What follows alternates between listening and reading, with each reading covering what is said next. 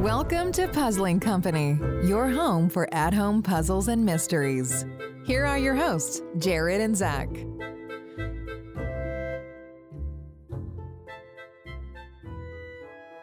Welcome back to another episode of Puzzling Company, your home for at-home puzzles and mysteries. My name is Zach, and always with me is... Jared. Hi, Jared. Zach, you're back. I know, we did an episode without me, just sickness and some other stuff, but glad to have us both back in the same studio. Absolutely. Jared, we had a great time at Recon. It's been glad to be back, though. Had a nice few days up there. We got to see the Boston Red Sox play. We did. We saw them get demolished. Yeah, utterly destroyed. Yes. In one inning. But it was still a really good time. We got to meet some amazing people up in Boston for Recon. It was a true blast. But since we've been back, we've gotten to play a new game. And the game that we are getting to cover this week is On Circus Grounds from Studio Stamp. Oh, yeah. Another of one of the great Dutch translated games come to Kickstarter. Definitely gives me Vandermist dossier vibes. Mm-hmm. So, yeah, we're excited to talk about this game. As of the recording, this game has about 2 weeks left on Kickstarter. So if you're listening to this, if you're one of our listeners that listens to these things right when they come out, definitely go and pick this game up. If you are hearing this after, I'm sure there'll be extra copies of this game coming out afterwards. So do not fret. You just have to wait a little bit. Yeah, we're going to jump right into it here in just a second. Stick with us.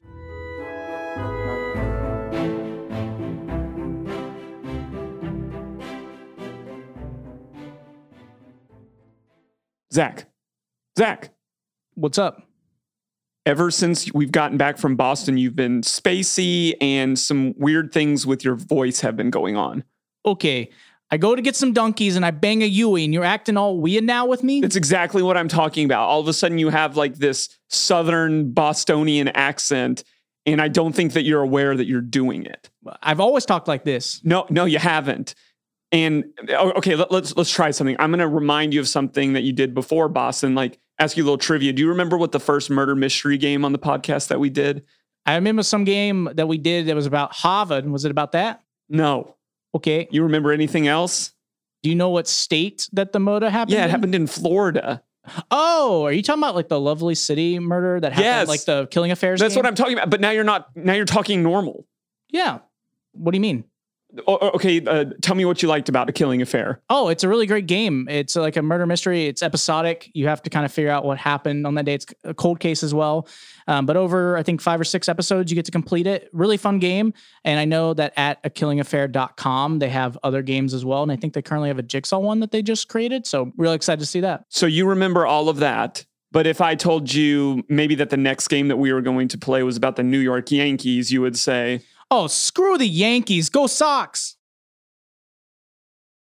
Well, welcome back to Puzzling Company. We are here now in our new studio, which is the Escape Mail Studio. That's it. Same studio, new moniker. Yes. Thank you to Escape Mail. If you haven't played any of their games, you should check them out. They're fire. We've talked about this a lot, but it's one of those companies that I'm thankful exists because I feel like they onboard first-time players super well. Mm-hmm. If you play an Escape Mail game, I think you will play other games in our genre. Yeah. Well, we are going to start our first section of the show. In this section, this is kind of a fun area where we get to talk about the game that we got to play. This will be where we'll talk about our likes, what we thought about the game. It's also be a spot for us to do our room for improvements. Now, that section of the room for improvements isn't to dog on games or to say anything like truly mean or mean-spirited. It is more just a critique of the game as well as what we thought could change for future. Absolutely. So, Jared, let's get it started. I would like you to actually kind of tell the people what we thought was our first like for the game. I'm actually going to talk a little bit about the game first, if that's okay. Oh, weird. People have to figure out what the game's actually about first? No way. So this game is a fusion of escape-style puzzles with a detective slant. But I would say the end goal of this game is your traditional deductive. Who is the bad guy? How did they accomplish? What was their motive? Mm-hmm. These are the type of questionings. And then you're solving escape-esque style puzzles along the way. What's really interesting about this game, we're going to talk about this in our likes and room for improvements, is this game kind of has you read an opening letter and then says go. has kind of a root of all evil vibe to it in terms of this is an open world, explore at your own will. Mm-hmm. And then you have about 4 questions at the end of the game that you're supposed to answer in order to earn the narrative payoff that you receive at the end. But in terms of likes, I want to start with narrative, Zach, which we're always really talking a lot about. I rather liked how the narrative, especially at the beginning and ending, played out. As we have said many times before, we work for many different societies. Yes. Crime fighting organizations. And the one that we are working for today is the Civilian Service. Mm-hmm. And I actually like their kind of social twist that they have. It's all about looking back to past cold cases in order to bring about justice, especially for minority groups. Yes. So you're diving into that story with that context.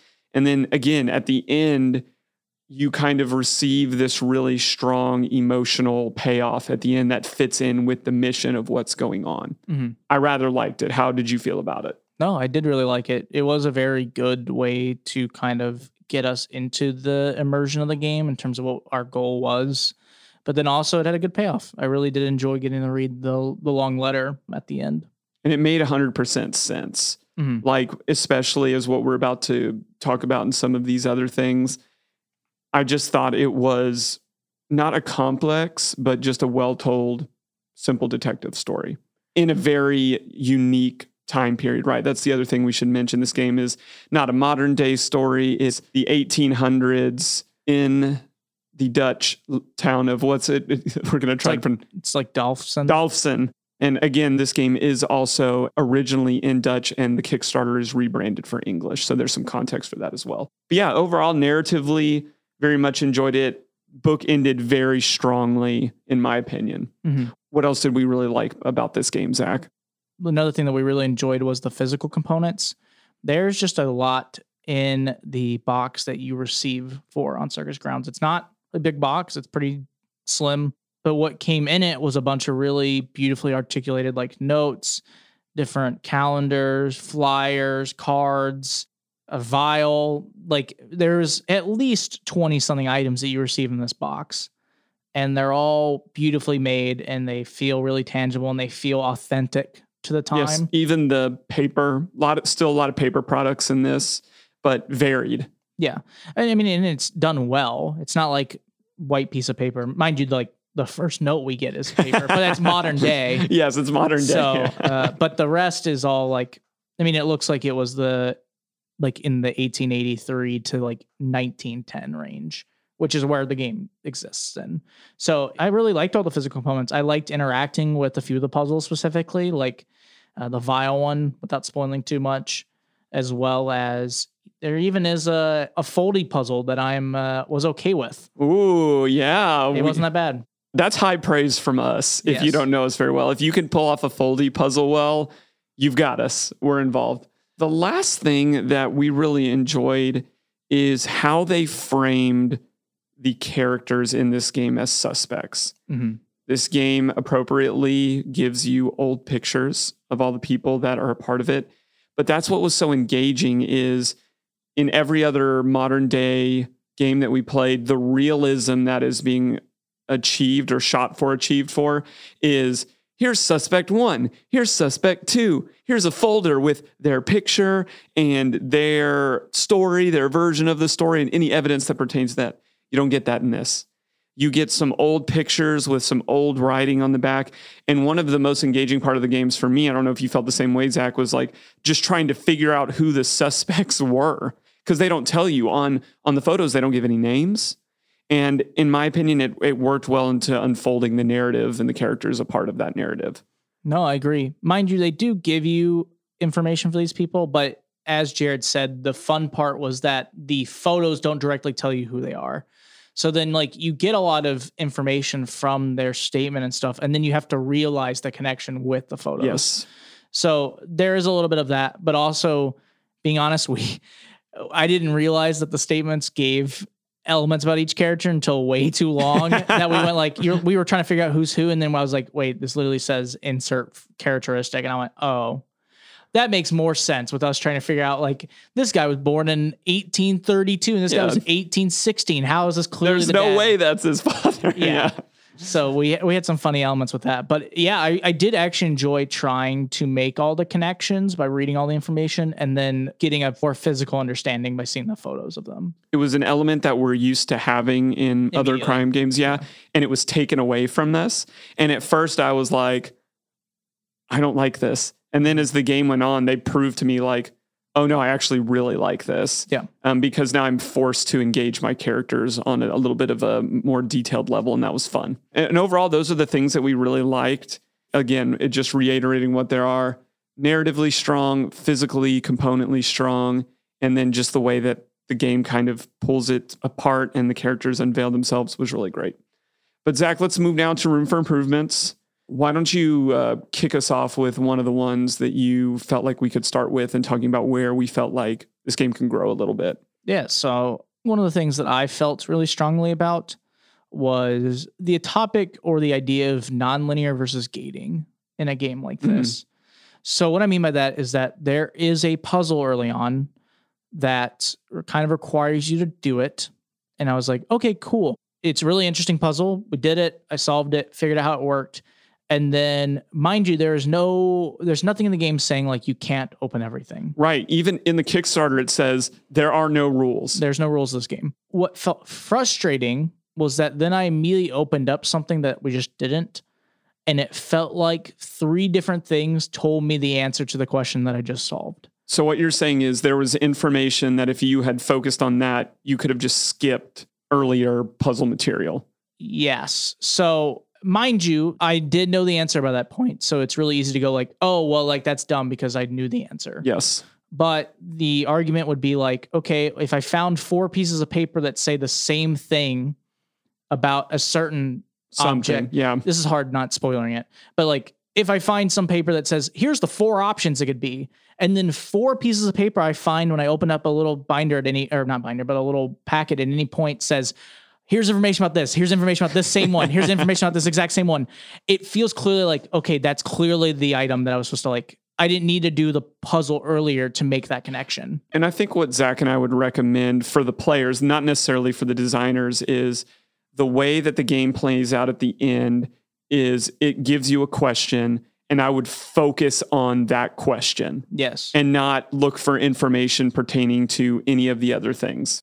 Yeah, I think that did help when we did play it like that, because we started off like trying to gather all the info, and then we looked at the questionnaire and then just did it one question at a time. Yes. And then it made it much simpler for us to be like, okay, let's just hard focus on getting as much evidence as possible to solve question 1, question 2, question 3.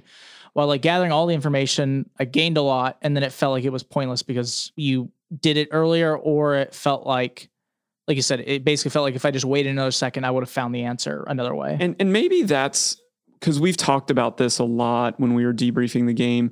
Maybe that's where we kind of felt like the struggle was a little bit, is the puzzle material, everything is given into you. Examination of stuff is all nonlinear.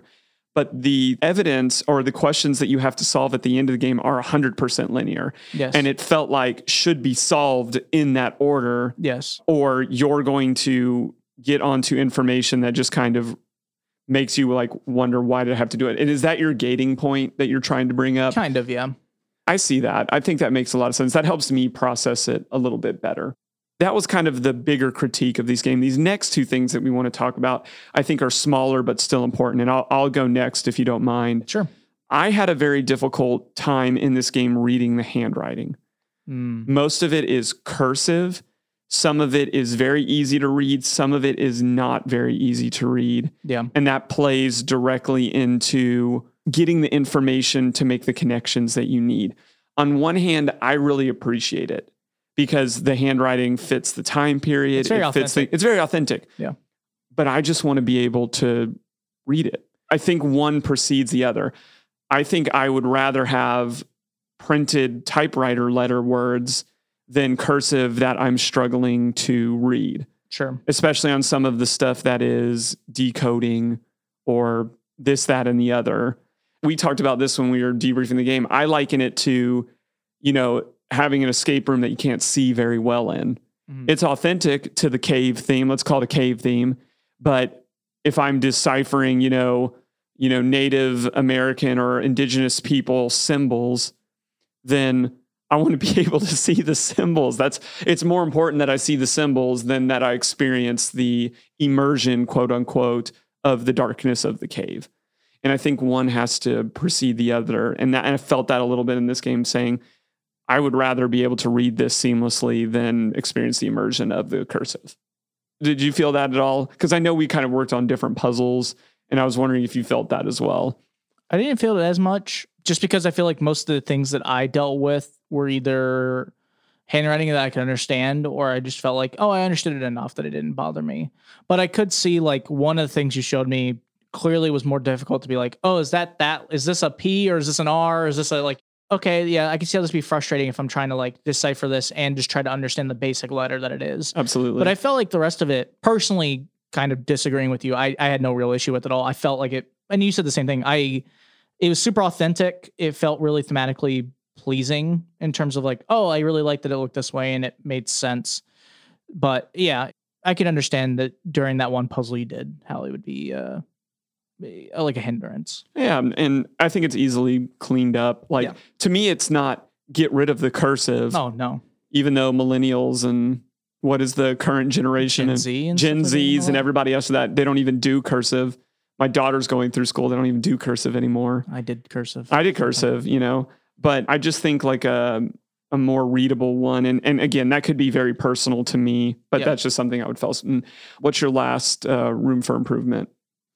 I would say, and I feel like you would feel this more than I did, but I know we kind of discussed it a good bit, was a particular map puzzle that you did. I think you'll be better talking about it, but I'll give you my brief thought about it. I felt like it's a cool puzzle, but it wasn't executed perfectly. It had like an element that's kind of up for interpretation or kind of goes against what you felt like the puzzle's trying to make you do. I think that's well said, and I don't want to give too much away, but I think there was a lot of room for interpretation on the execution of the puzzle, because it's a multi-step puzzle, one in which you're setting up what you're about to actually solve. I went through the puzzle multiple times. I went all the way throughout the hints, and once I finally got to the solution, I was able to see how I was supposed to interpret it.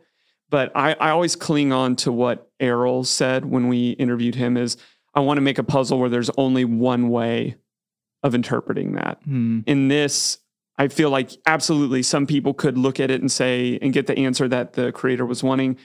I looked at it multiple times, went through the hints, finally understood what they were trying to me do, but I don't think I was incorrect in how I interpreted it and wanted to approach the puzzle. So I think a little more clarity or specificity there could go a long way.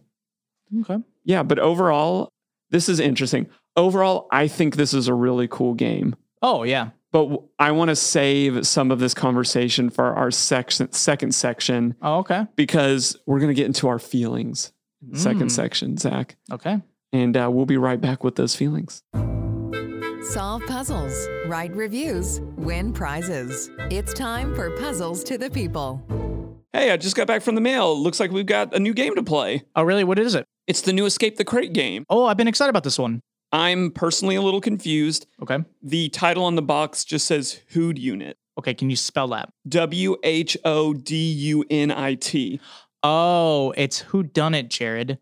Yeah, in the new Escape the Crate game, it's the Escape Whodunit. It's like a classic murder mystery, but with a twist ending. I mean, agree to disagree on pronunciation. And by the way, it's twist, not twist. Okay. But what you can do is go over to escape-the-crate.com and use code PuzzlingCo, Puzzling CO, all one word, and you'll get 25% off your first subscription order or any single retired box that they have. Well, welcome back, everybody, to Puzzling Company here. Now, remember, we're in the Escape Mail studio, our good friends up in Canada who produce really great hour-long experiences that are very approachable, very puzzle fun, all in an envelope. You got to check them out. Here in the second section, we're always very honest. We're going to try to take that to a new level today in talking about and kind of gaining some insight into our process, but also how we feel or communicate how we feel about games. Because I'm going to paint a picture for this game, and Zach, you chime in with your feelings as well. And I kind of just want to flesh that out over our middle section to talk about expectations. And the title for this is like an off game.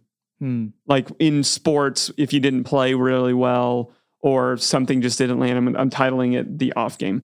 If you look at the Kickstarter, if you look at all of our colleagues that reviewed this game, really, really positive things to say about this game. And I don't disagree with any of those things. No. But this game, I'm looking at the back of the box right now. It says 1 to 4 players, 2 to 4 hours. We blazed through this game in about an hour. And I don't mean that in a braggy, humble brag Zach, humble brag Jared, like we're puzzle masters. We blazed through it very uncharacteristically quick. And looking back at all the hints, we didn't miss anything. No. And we got to this end of this game, and Zach looked at me and he said, "How do you feel about this game?" And I just kind of was like, it just felt off. Mm-hmm. The people that make this game, I don't doubt their ability to make a really good game. I think this game is going to be received very well by the puzzle community. So when I know that to be the case, when I know reputations, when I know other people, what they're saying about it, and then I'm here to form my own opinion. It's not to say that my opinion is off, but I just examine it a little bit. And I honestly, at the end of this experience, in the time that we went through it, I just kind of felt off. That's the only way I know how to put it. Fill in the gaps a little bit with me, Zach. Like, how did you feel? I don't feel like I was amped up, like someone was telling me, like, this was the greatest game that came out this year, but I'm looking for words to fill in and talk about how we felt after this. My big thing was that, and this is partially just information that you need to gather before you play a game. I had no expectation what this game was going to be. Right. Mind you, Jared gave it to me, and being honest, we got in and went, this is the game we're playing today. I knew minimal about it other than the name. And then I saw it and had an idea of what I thought it would be like. And it was nothing like that. And that's not in a bad way. It just wasn't what I expected. So then when we played it, I went, okay, well, it's going to actually be like this now. And then it went that way. And I went, okay, well, because I've already changed my expectations, I wouldn't say I went up or down in terms of what I'm expecting, but the thought process of how I'm going to expect this game to go or how I'm going to feel about it changed dramatically. And I went, okay. Well, then we played the game, we went through it, had a good time, but then it felt like because of, our small room for improvement critiques, it like hit me harder. I got really, being honest, I got really focused on the one room for improvement I had with the one puzzle and gaining more information afterwards, where I was like, oh, this is a cool game. I like all the elements, but that bothered me. And now I'm like thinking about it a lot. It makes me not enjoy other parts of the experience. Not saying like the game isn't good. Like I actually think this is a really solid game. But I mean, it's like anything, if you focus on something that you didn't, maybe, I wouldn't say didn't enjoy is not the right word, but like had a hindrance on your experience, it's going to bother you. It's like, I told Jared this, one of the things that made me really feel is like when I played an escape room, that I feel like it's supposed to be one of the best games we've ever played. And because of something in the experience, mind you, if it's the game itself or it's the people you play with, you just don't enjoy it as much as like you were wanting it to. We played a few games in Boston, loved the games. However, there was one, I won't go into too much specific detail of why, because I'm not here to kind of go over that. But we played a game and it's one of the best games in Boston. And I was like, this is a really cool game. But when it ended, I didn't have as much fun as I thought I was going to have compared to what everyone else did. And then I thought about it and I was like, okay, well, how much of this is me?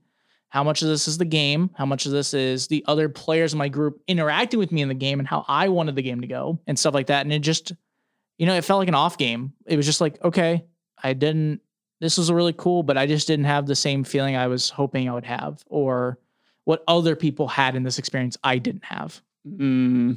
Those are wonderful sentiments. And I'm circling around a lot of them myself because I'm looking at this game. It looks great. The puzzles, except for that one that I felt like I struggled with, are good puzzles. But it's something in the culmination of it. it's like you're saying, you expect it to do something. Even the end, the narrative payoff at the end, I really enjoyed. Yes. Like, it's very emotional and powerful, the message of it. But for whatever reason, all I can do is sit back and say, if I'm being honest, and I think this is important for reviewers to do, this was not my favorite game, but I still think it's a good game. Oh, I think it's a great game. And worth your time. But Zach and I, when we were talking, we were having this conversation about, what do you want to cover in the middle section today? We were looking at what we've covered in the past, things that we potentially wanted to talk about in the future. And we kind of just said, I think it's just important to clue people in on our journey as well as we review these games in our unique perspective, because sometimes you're going to have an off game. There was another game that we played in Boston I didn't think we were going to make it out of. And we've played a lot of games, and our expectation is we make it out of the game or accomplish everything that we need to accomplish in that set amount of time. And it just kind of felt like an off game to me, and I couldn't really pinpoint why. So the synopsis really of this middle section is to say, as reviewers, but also as players, from time to time, we are going to play games that just don't hit with us, that just don't connect with us for one reason or another, but that doesn't make it a bad game. I've played bad games. Yeah. You and I have played bad games, and it is very apparent from opening to close that this was a bad game, and it's probably not worth our time. Did you say this is a bad game? No. I'm talking hypothetically about playing a bad game. Sorry, I'm not talking about on Circus Grounds. I was like, what the heck? If you want me to name names, I can look in the closet and name names. No, we'll be okay. We'll be okay. But that's not the case here. Yeah. And I'm more so inviting our listeners into our struggle of saying, like, what do you do when you know you're not playing a bad game, but you don't connect with it? And that's hard, because I feel like another thing that maybe comes into it is, like, I'm going to call it peer pressure. I feel like sometimes there's a game that other people hype up so much that you feel like, oh, if I don't like it, they're going to feel like I'm doing this to be like wrong, or like they'll think I did something dumb. Like the example I have is going see movies. You go like, okay, you and your group of friends who naturally like doing the same things, I'll go see a movie. And 3 of them go like, oh, this is the best movie ever. And then you go, it didn't hit with me the same. And then they all go, well, you're dumb, or like you clearly missed something. And I'm like, no, it just didn't. It just didn't hit. Yeah. Like, I feel like it's the same to a degree. Like every game cannot hit everyone the same. It's not going to. Some games are made for different people, but it doesn't mean that it can't be a good, like I said, it's easier, I could say, with like comparisons to movies and stuff like that. There's just some movies that aren't going to be your movie. Yeah. Like it's just not your thing, not your style, not your format, not your, how they video, like how they record it, whatever the reasoning is. But you can still be like, okay, that's a good movie. Yes. It's just not my movie. And it's the same with games. I mean, there's video games we've played that are like, there's so many video games I played where I'm like, someone's like, this is a world-renowned game. It won the best game of the year award. And then I go, okay, it is a good game. However, it's not my favorite. I like this game for whatever. And you shouldn't feel bad. And I don't think anyone really does ever feel that bad. But I know I do personally sometimes when we play a game, or like I have this feeling that I don't want to upset anyone with my opinion on the game or the video game, the board game, the at-home game.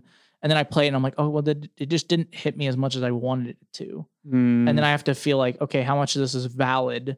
And then finding a way to explain, like you said, how do you explain to someone that it is a good game, but it didn't hit you as much as you wanted it to? Okay, so let's explore that a little bit more, taking On Circus Grounds off the table. Okay. Let's go through some of the other adjacent spaces, and let's maybe give an example of when that happened. So I think movies are appropriate. I think board games, video games, but something that when you played it, you're like, I know this to be good, but it's just not working with me right now. So for me personally in this category, I'm going to stick more video games.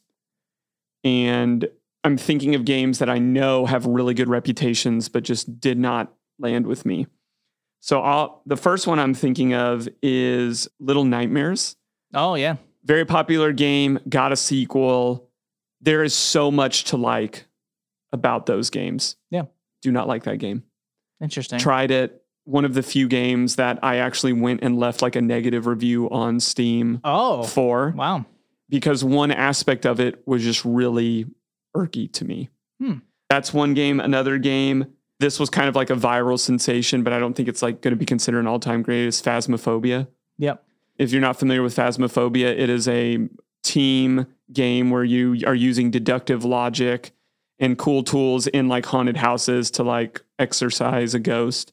Did not land on me at all. Yep. Like just could not get into it. Was not a fan. The last one is a really popular puzzle game, a little bit older, not super old, but it's called The Bridge. Yep. Widely reviewed, great puzzle game. Do not like it. Just did not land with me. You probably might, if you're listening, might want to try all three of those games and might enjoy them greatly. But where my preferences land just did not hit with me at all. Zach, what are some of yours? So I actually have one, but not for me, but another perfect example of one we talked about in Boston actually was our good friend Zoli from Clue Quest. We played a game in Boston with him, which I'll talk about the game. I'm not going to spoil anything about the game specifically, but we played a game called The Body Shop. That's all I'm going to tell you is the name of the place, the room. Zoli had a really interesting experience with that game in terms of it's one of those games that it's very well known and it's really popular and really well done. But there is an element of the game Zoli did not like. And you could clearly tell that his whole reaction throughout that game is exactly how I'd feel about that. Like a perfect way of like showing an example is like, oh, that's really a good game. However, this part of the element just didn't work well with me. So I didn't have fun, or I wouldn't say I didn't have fun. Like I think they said they had like, but you didn't get the maximum amount of enjoyment correct, that you would have. Yes. And it was really clear. Like that was like, I was like, oh, that's a perfect example. Mind you, I can't spoil too much of that game because I don't want to spoil that game for people, but there's a twist to the game that they didn't like. That's all he didn't like. And I was like, oh, that's really interesting. Cause I could see how that game is really good. Like I actually really like that game. However, because of other reasons, it had its moments of frustration, whatever. But I was like, yeah, like that's clearly a game that is made for this type of person. And then this person clearly didn't like it. Yeah. Mind you, still a good game. Just it's not their cup of tea, or it's like movies. Or actually, you know what? Podcasts. Murder mystery podcasts. I don't get them. Not that I like think they suck or anything like that. People who love them, awesome. Murder mystery shows, awesome. People like them, great. But it blows my mind how many people love that stuff. Oh yeah, so man. Much it's that I'm like millions of people. And then there's me who's like, cool, but not the greatest thing to ever exist. You would rather just play the game. Yeah. It's funny because I see so much of that stuff and I'm like, that's really cool. I could see how that's really good. The quality of that podcast or that quality of that game or that show, awesome. But so much of it is like, holy moly, it's the same million things. And mind you, that's any niche discussion or topic is like escape rooms. Oh my Lord, how many same things the escape room does, or, sure. But it's one of those things that I'm like, okay, I could see how so many people love this, but it's just not my thing. So I'm like, it's like, cool. I'll gladly play it, but I could see how someone could love this game or this experience, but I'm not going to because it's just not my cup of tea. Right. We've talked about in the past on the show with like different game genres that we like. I think we had on one of our episodes, we discussed like rating styles of games in terms of what we like the most versus our least favorite. Yes. And it was funny because that's what that's like a perfect way to explain it sometimes is like, you'll play a great game. Like we'll play some murder mystery games that are phenomenal, really solid games. However, they're just not my cup of tea. So I just don't have as much fun as if I played something else that was more my cup of tea. Yeah. And I think that's a really great point. Like all of the things that we gave examples of, you're probably listening and you're like, I love that game. And that's okay. The point is not to pull away from the excellence of someone. We're more diving into the preferences and the reasons behind it. So kind of wrapping up this game, if you're out there and you're saying like, it doesn't sound like you spoke super highly of On Circus Grounds. In our experience, not our favorite. We'll be honest about it. Does that mean it's not a good game? No. If you like puzzle games, you should give On Circus Grounds a try and come to your own conclusion. Again, it's just this really weird feeling, and all I can communicate is I know a lot of people will like this game. But I think a lot of people are. The people who already have reviewed it really like it. The people that have reviewed it, the people that have backed it on Kickstarter, I don't think you've made a mistake. For Jared and Zach, just not a hit for us. Yeah. Yeah. But we'd love to have this conversation more with you. I'm sure there's games out there that we have played and raved about that you're like, what game were you playing? Yeah.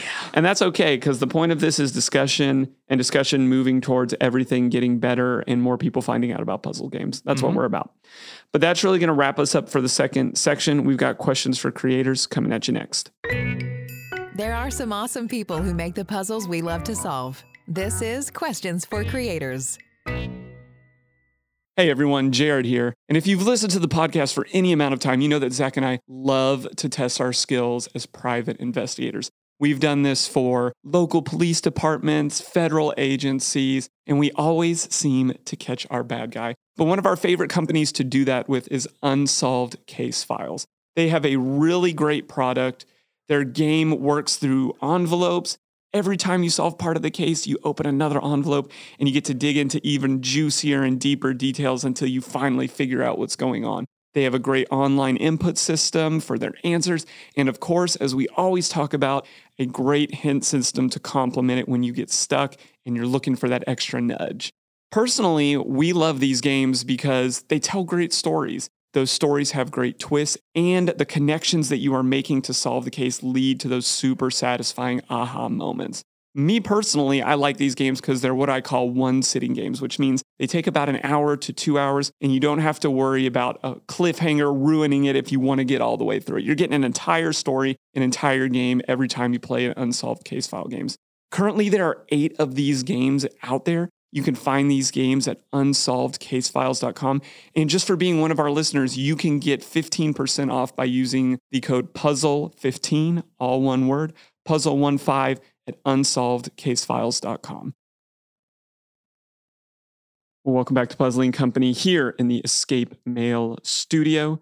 We are in that last portion of our show called Questions for Creators, and we actually have a pair of creators with us today that we are super excited to talk about this game and their process with. So without any more ado, here we go. Gentlemen, tell us both a little bit about yourselves, your company, and your journey of getting this game to us. We're Studio Stamp. We are currently 3 people. That is me, Joel, me, August, whatever you feel like naming me. And then we have Marijn, and he's working with us for this international Kickstarter.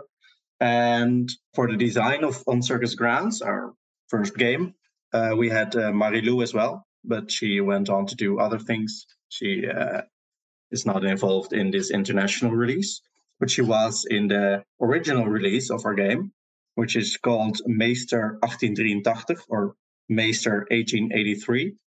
And that was the game that we released 2 years ago. 2 years ago, yeah. Yeah, in the Netherlands. And we sold in the Netherlands and Belgium. Yeah, so even though Marilou is no longer a part of our crew at this time, you can still very heavily see her fingerprints on the designs she left in the game. So yeah, I mean, there was a lot of rework to make it more English, but it's still also a big part of it is hers still. I'm a game designer by trade. I'm a freelancer. I work for interactive theater, immersive theater, escape rooms, stuff like that. I'm a playwright, actually, from the ground up. Well, I mean, mostly these days I write for games. I'm a big part of Studio Stamp, or Studio Stamp is a big part of me at this point in time. But also I've published like a poetry book this year, so I do different stuff on the side. So we know that the game originally is in Dutch, and throughout the Kickstarter process, as well as for an English audience, you've been adapting it to English. What was that process like? One thing that started it for us was, okay, we want to release this in English. We love the puzzling community, the international community. And one of the first things that we wondered about, and that I put a poll about on the Puzzling People Facebook group, was, okay, should we localize the story? It's a story about a Dutch circus in a small town in the Netherlands called Dalfsen, which nobody knows about, of course, internationally. Not even in the Netherlands. No. So So we were wondering, okay, should we change the names? We know of all the famous American circuses. Should we set it in America in a small town, use the Ringling Bros and all the other, the P.D. Barnums. Yeah. And everyone voted no. Everyone said no, keep it the story in the Netherlands. We like that. It's part of your game. It's part of your story. Don't change the names if you don't have to. We changed a few names because we thought, okay, we have certain letter combinations which are hard to pronounce in English. People are going to butcher them and, have difficulty actually pronouncing the names, and that's not part of the puzzle. So we changed a few names, and apart from that, we kept most of the puzzles the same. Luckily, we didn't have a lot of puzzles that really connected with the language or were dependent on certain words or wordplay or stuff like that. Yeah, I think especially the choice to keep it centered in the Netherlands gave us a lot of freedom, because a lot of the designs also are based on actual archival documents from the Netherlands, which gives it a very authentic feel. And we'd really have to kind of redo most of that if we wanted it to feel as authentic, but also keep it in or place it in the United States or in the UK, for instance. I believe for the newspaper article, there's a newspaper snippet in the game. That was one where we actually around the borders had like Dutch newspaper articles from the 1880s. But for our English translation, that was the one thing I actually went back into the archives to find like an American parallel to it, because it didn't really just sit right to then translate those articles as well, because for one, we only had half the sentences of those, but also we wanted it to feel like an actual newspaper. And if our article in it was English, then the rest around it should also be archivally sourced. Zach and I joke about this all the time, but we belong to many different crime-fighting, cryptid-seeking organizations, very well-versed. But this was the first time that we felt like we joined up with an organization with a larger cause, and we really enjoyed that. But I'm interested in why you decided to take that route. What might be interesting to learn is that we started the whole project and the whole story from kind of a social perspective. The initial inspiration for this story, I mean, it's set in a circus in 1883 in the Netherlands, but the initial inspiration was the World Fair, I believe, or the World Exhibition, I guess, in Dutch, which traveled like every few years somewhere around the world. And it was in 1883 in Amsterdam. And one thing that really struck us about that, we just stumbled upon it on Wikipedia looking for inspiration what to do this game about. And they had exhibitions of entire villages from the Dutch colonies, including the people.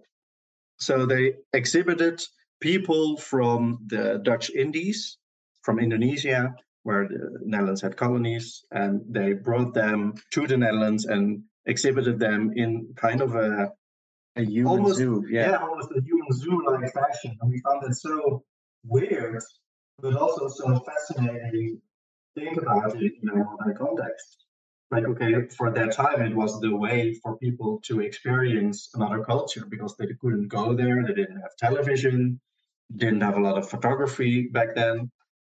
So to see those people, see them in your own city, basically, was their way to experience another culture. But also now we think it's weird to exhibit people in like cultural dresses. So we found there to be a very interesting moral conflict and story over different time that we wanted to do something with. I think there's what really struck me about it was the concept of fundamental otherness between different cultures, but also between different subcultures and peoples, with, of course, the circus always being on the periphery of society, being filled with even like back then, even more with like the outcasts and people who didn't quite fit in. And having that as an arena to kind of explore this weird space of otherness was, I think, what we initially set out to explore. But we kind of toned it down during the whole process, because we found it really difficult to really do that justice and also have it be just an entertaining game, which I believe there's still like thematically a lot of stuff in there that kind of could hit home or that really explores some of those subjects, but we didn't want it to be on the foreground as much. Still, so what you said, having the big organization at the start, put that forward as kind of like a framework for your thoughts of getting into this world. And also kind of having it as a disclaimer for, okay, so you're going to read some stuff that is really from a different time. And we wanted it to be educational in that sense also, kind of educational. We didn't want to lie about having 1883 be a very clean part of Dutch history or history overall. So it was a very interesting working process, but that's where it kind of came from, I think. So we noticed with On Circus Grounds that this felt like a fusion of crime games and escape room style puzzling / games mixed into one really well. So why'd you guys decide to go that route? So the fact that it's a murder mystery is because it really helped us as a designers to give the players a goal, like an objective. Okay, we just want to give you a clear objective. Who did it?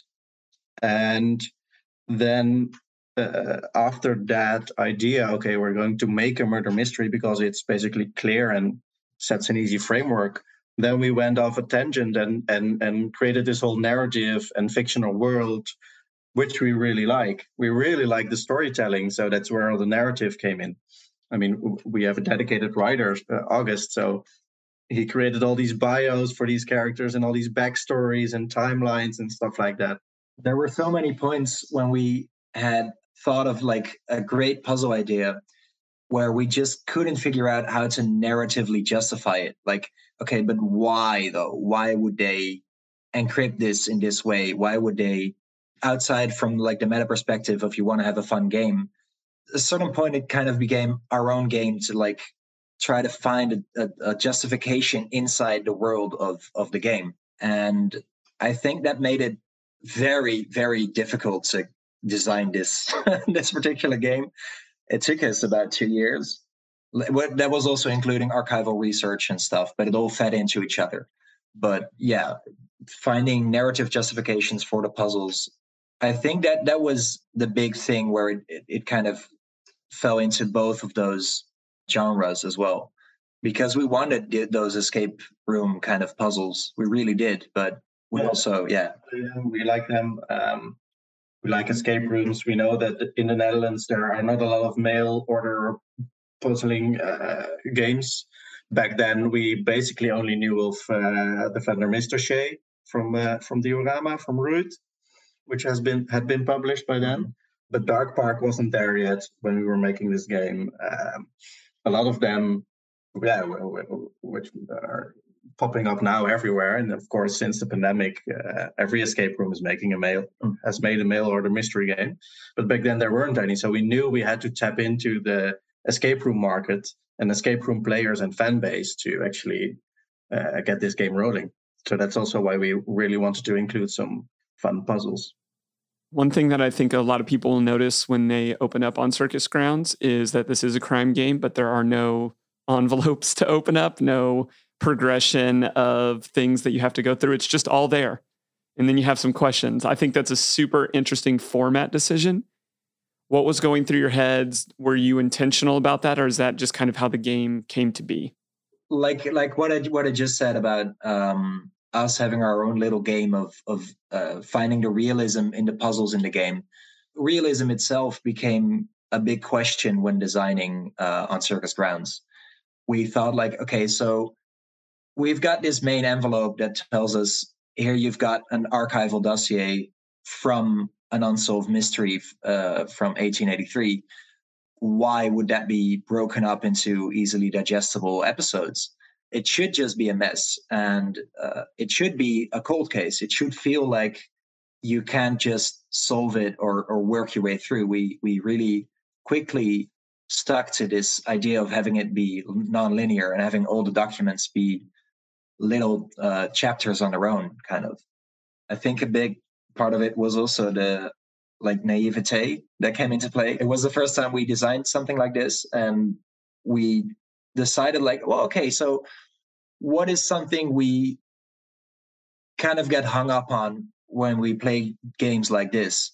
And we're like, okay, so it's this weird problem with realism. Can we just make a game that really gives you the freedom to explore and investigate on your own?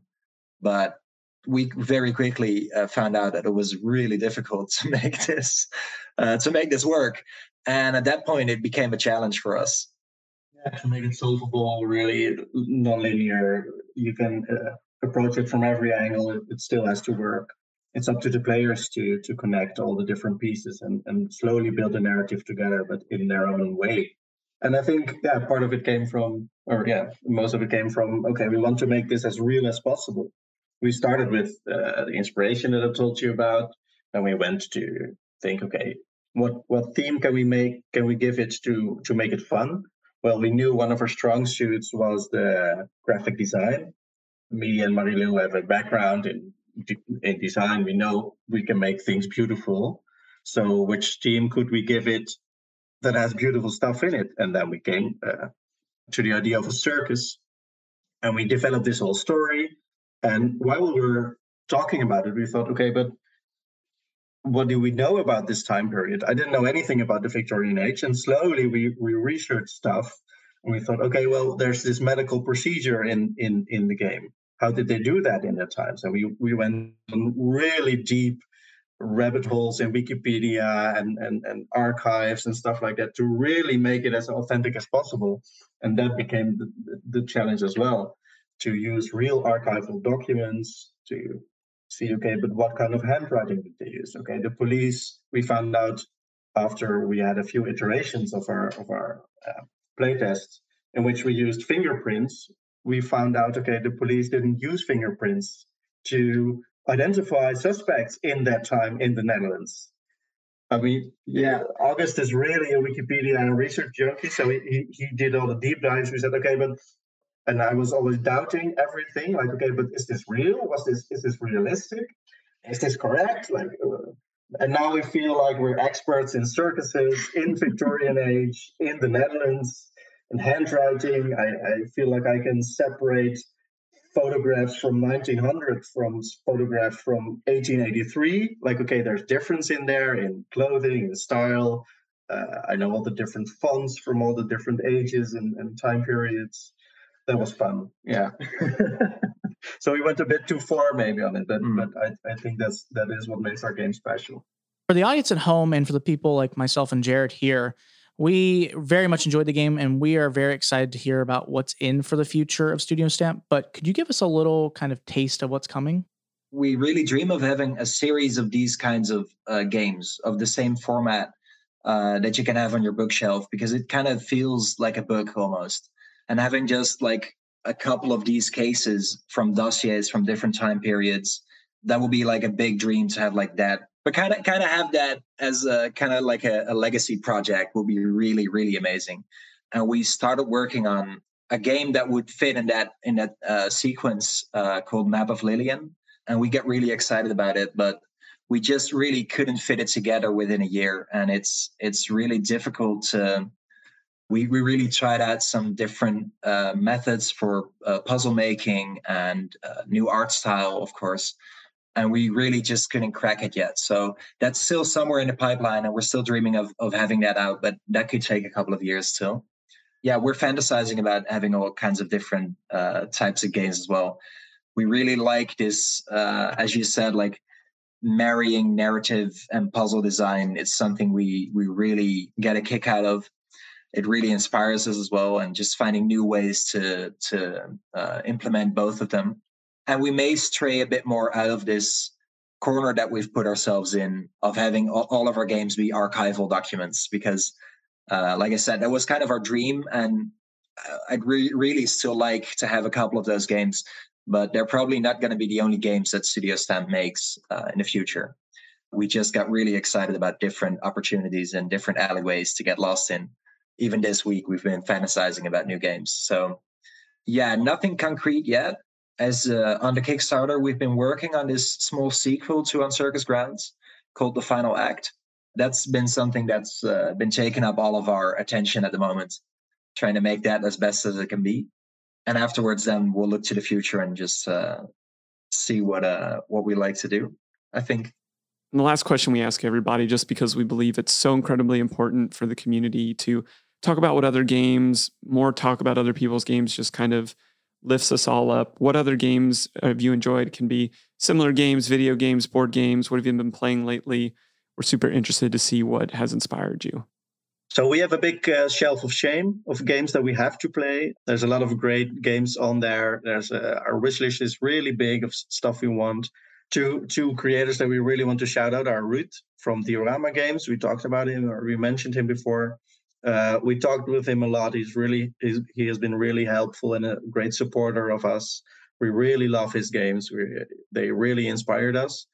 And he's a great designer and has all this attention to detail that we love.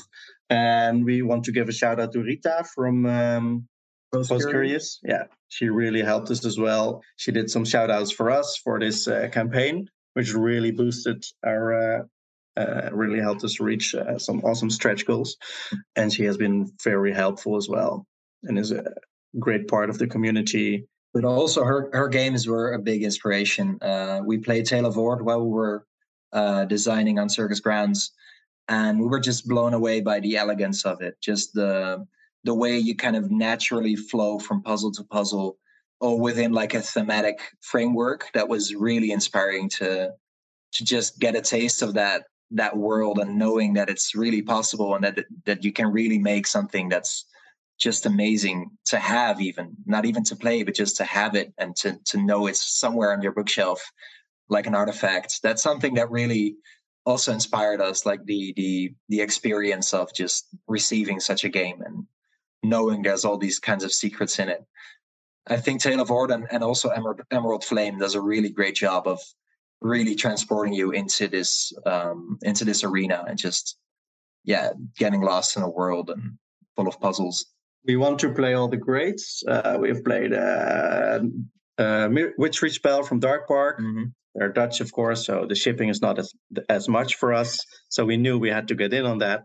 And we loved that as well. Very inspiring with all I really liked what they did with all the websites, different feels and the storytelling and the narrative flow you go through, the journey it takes you on with the music and the different parts of the story. I really like that. Also something that we've been talking about a lot just because of the sheer simplicity of it is Micro Macro. I don't know if you have the same name for it in America, but it's just a very elegant, but in a totally different way. It's very minimalist. Just, it's a crime scene, top down. Waldo. Where's Waldo kind of game. The childlike wonder and experience of just following a story, and that's great. I mean, our game on Circus Grounds has quite a lot of text compared to other games. We know there's a lot of reading to do because we really like the storytelling and we feel like sometimes we need all the words to draw someone in the story. And then we played Micro Macro and we were like, wait, there's a lot of storytelling in this and there's not a word. We should be learning from this game. Yeah. So, very inspirational to try to marry those together. Well, we've been really blessed and grateful for all the support for our Kickstarter. It's great to see how the community really picks it up, even though we haven't put out anything before. So that's just great. All the trust we get from people. And I mean, I guess we have some track record in the Netherlands, but that doesn't mean that international people will like it. So we know we are a much larger pond now with a lot of more great games out there. I guess time will tell how we stack up, and I guess we really want to thank everyone who's part of the journey so far. Yeah, right? Absolutely. Yeah. Yeah, it's been kind of touching having all these people comment on the Kickstarter page and having this. What I was kind of afraid that we would lose in going internationally is just having this kind of direct feedback line with your customers, because the Netherlands is such a small country and we were such a small business that we could really afford to just have email contact with everybody who played the game, kind of. But I don't feel as if we're losing it. I feel as if we're kind of upgrading that experience in being part of these online communities, and just getting to meet new people who are also enthusiastic about playing games and mysteries and stuff. So that's really inspiring as well. And we're still live on Kickstarter, right? As of this record, or when this comes out. So please check us out. I guess you'll find us when you search on Circus Grounds on Kickstarter. Our website is studio-stamp.com, and there you'll find all the links to all our hilarious social media profiles. We try to be funny. It's another full-time job to also maintain social media. Yeah. That's the one knot we just can crack. August and Yoel, we just thank you so much for coming on the show. Thank you for sending us this game. We wish you the best as this Kickstarter finishes up, and it looks like you've already had a lot of success with it already. Yes. Again, as they mentioned, the website is www.studio-stamp. That's where you can find more of your information. If you are one of our listeners that speaks Dutch, you can play this game right now because, as they mentioned, this is when they originally created it. But for the rest of us, back the Kickstarter if you can. They may have a few extra copies. And then if not, when this game comes out, probably 2023 with some of their extra copies, be sure to pick it up. Like we said, we think there's a lot to like about this game. Yes. Zach, how can people help us out as our podcast continues into its third season soon? Yeah, so there are many different ways that you can support the podcast. The first one is that you can go to patreon.com/puzzling company, and you can support us on there by becoming a patron. You'll get access to content early. You'll be able to join our Discord, have conversations with Jared and I, get some of the games early. The online ones get to play with us as well, and just have a really good time. We'd super appreciate it. You also can go to wherever you listen to this podcast, if that's iTunes, Spotify, Stitcher, Google, wherever, you can go there and leave us a 5-star review. We would super appreciate it. And the last thing you can do is go to wherever you see us on social media, if that's on Facebook or on Instagram @Puzzling Company, and follow us there. You can see new content coming in the future. Well, we continue on next week with the final episode of our little mini series of Triple Threats. We took a nice little break here to help out some wonderful creators with their Kickstarter. And then after that, we're going to be diving into the Halloween season, and we've got some really fun games lined up for that.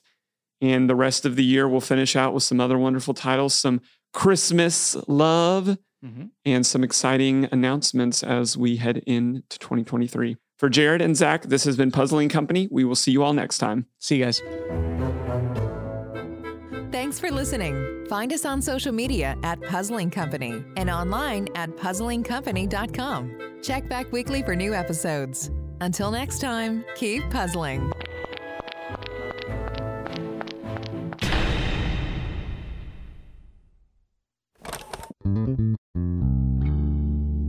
Chipped Cassette Studios. This has been Rogue Media Network Podcast.